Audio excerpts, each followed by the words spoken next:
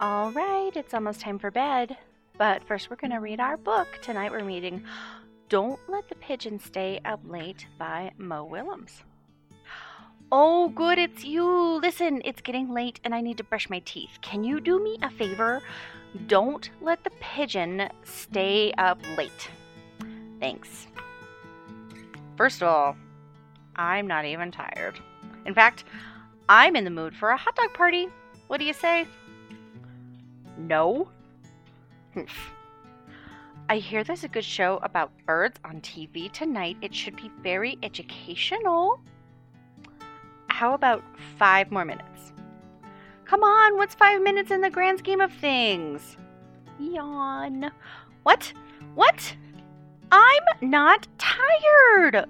You know, we never get to talk anymore. Tell me about your day. Oh, I've got a great idea. We could count the stars. Can I have a glass of water? Studies show that pigeons hardly need to sleep at all. Hey, hey, ho, ho, this here pigeon just won't go. Please. It's the middle of the day in China. I'll go to bed early tomorrow night instead. My buddy wants to stay up too. You can't say no to a bunny, can you?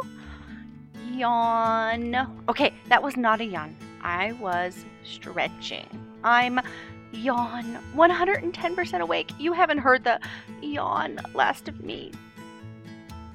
Great work. Thanks. Good night. The end. And good night.